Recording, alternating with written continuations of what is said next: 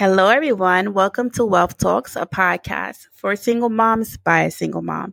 It's your girl, Sam, here, and I am super excited for today's episode. Well, I'm super excited actually for the month because, as you all know, April is Financial Literacy Month, which means that I am going to be pouring in more and more information on financial literacy for everyone that's within my community via social media or just with my physical community because I feel once we understand how personal finance works, we'll be like 10 steps ahead of the game with securing our financial foundation. So, to kick off Financial Literacy Month, I just finished reading a book called The Financial Freedom Equation, which I must say was a really good book.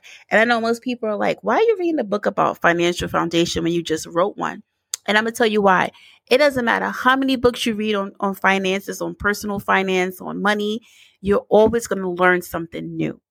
That's just life. I mean, it doesn't matter what topic it is. The more you read, the more you learn. And even if you feel like, okay, I've heard this information before, let me tell you something. Hearing the same information over and over again, you're going to learn something new if you're really focused and paying attention. It's kind of like when you watch a movie. You know, you watch a movie for the 15th time and then you see a scene and you're like, oh, I didn't remember that happening before the first time I saw this. That's how it is. So this is why it's important for us to continue to read. This is why I continue to read so that I can learn more as I go.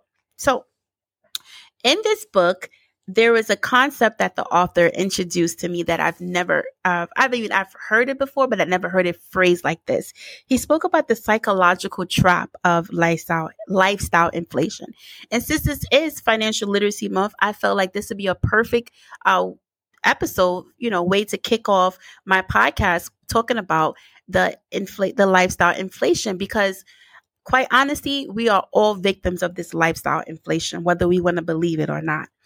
In my personal book that I just wrote, The 4-Step Guide to Building Your Financial Foundation, I dedicated a good chunk on the power behind advertising, what companies do to get us to buy. It's this consumer driven mindset that they have programmed in us where we feel that we have to buy, even if we really don't need it. So today I wanted to speak a little bit about the lifestyle inflation because as you all know, we are right now experiencing inflation. And if you don't know what inflation is what you bought last year with your money, you're not getting the same this year with your money. So that's kind of like to sum up what inflation really is in layman terms. But I wanted to talk about the lifestyle inflation because I feel like we're like running in a circle and we need to like pull ourselves back and come out of those old habits of what we normally do and start to understand what are we spending our money on. Most people say, oh, well, Black people have a 1.6 trillion spending power. So they have money. Yeah, we have that great spending power, but we're not spending our money on the correct things. And by correct things, I mean, we're purchasing more liabilities than assets. And as we all know, the key to building wealth is through acquiring more assets. So today, the lifestyle inflation that we're falling victim to, I'm here to say we have to let it go. We have to take it off and think a little bit before we buy. And don't get me wrong, like everyone deserves nice things because, hey, you work hard for your money and you need to have nice things.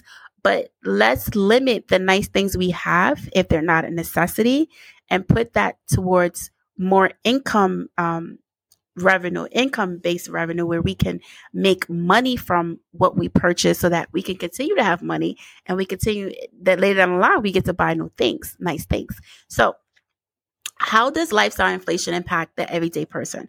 So for the everyday person that's just going to work and find that they're spending their money on just regular things to live on, how does lifestyle inflation impact you?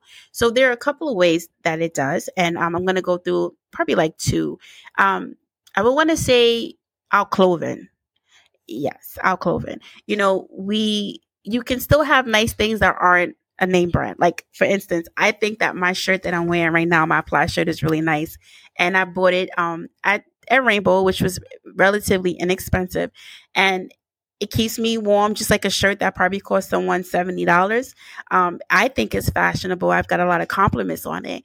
But these are things that I'm speaking about of lifestyle inflation, of Do we always have to have that name brand, that top brand? Yeah, if we're going to someplace nice, we want to have a nice quality outfit on. But for everyday living, do we really need to spend $100 on a shirt when we can get it for 20, 25 bucks and it's still going to last the same amount of time?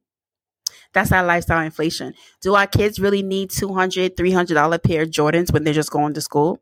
That's our lifestyle inflation. Those are things that we need to think about. Do we really need to get an upgrade on our phone every single time that a new upgrade comes out? That's our lifestyle inflation. So that's something that I wanted to speak about because I know myself included, I was a victim. I was a big victim of lifestyle inflation.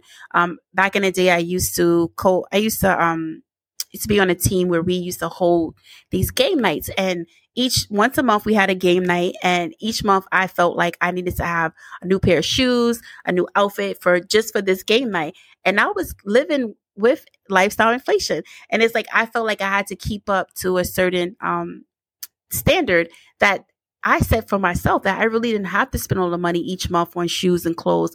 I could have worn the same thing. Who really remembered what I had on the month before?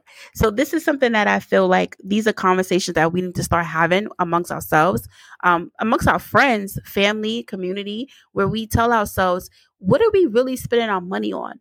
Is it really something that we need, or is it something that we want? Do we really need to buy our children $200-$300 sneakers? Can they just get a pair of sneakers for like $70-$80 and call it a day and take that money and purchase assets that are going to give us back income? So this is something that I was there on my heart, and I feel like it was a perfect Kickstarter for Financial Literacy Month, because I can't speak about what most people have in their pockets because everyone's finances is different. But what I can say is we have to be mindful of what we have and what we're spending our money on. So yeah, you may be making over 100, a six figure, or somebody be making five figures.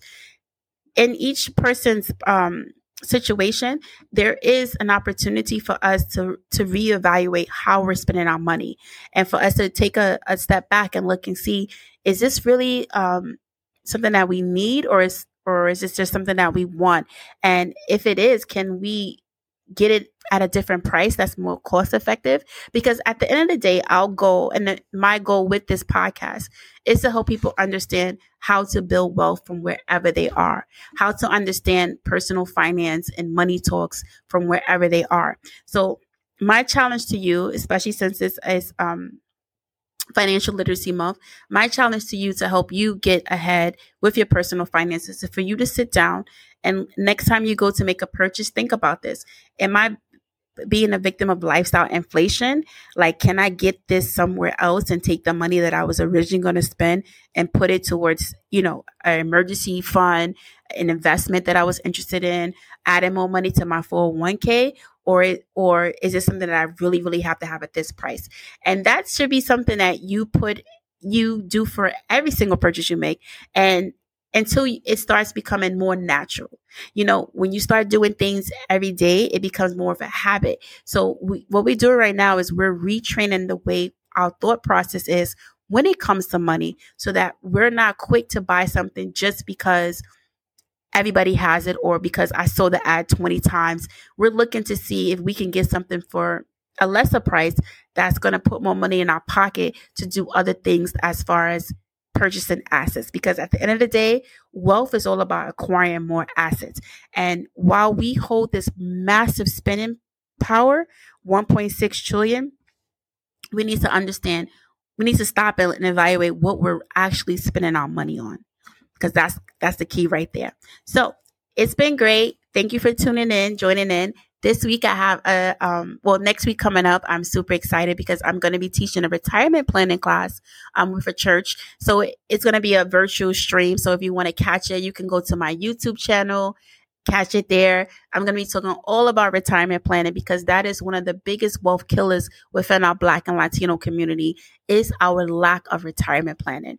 You see, most people are like, how do I plan for something that I've never experienced, or I don't know what it's going to look like? I'm going to go over that all on Thursday, 7 p.m. Eastern Standard Time, Wealth Talks YouTube channel. Thank you guys for listening, and have a great day.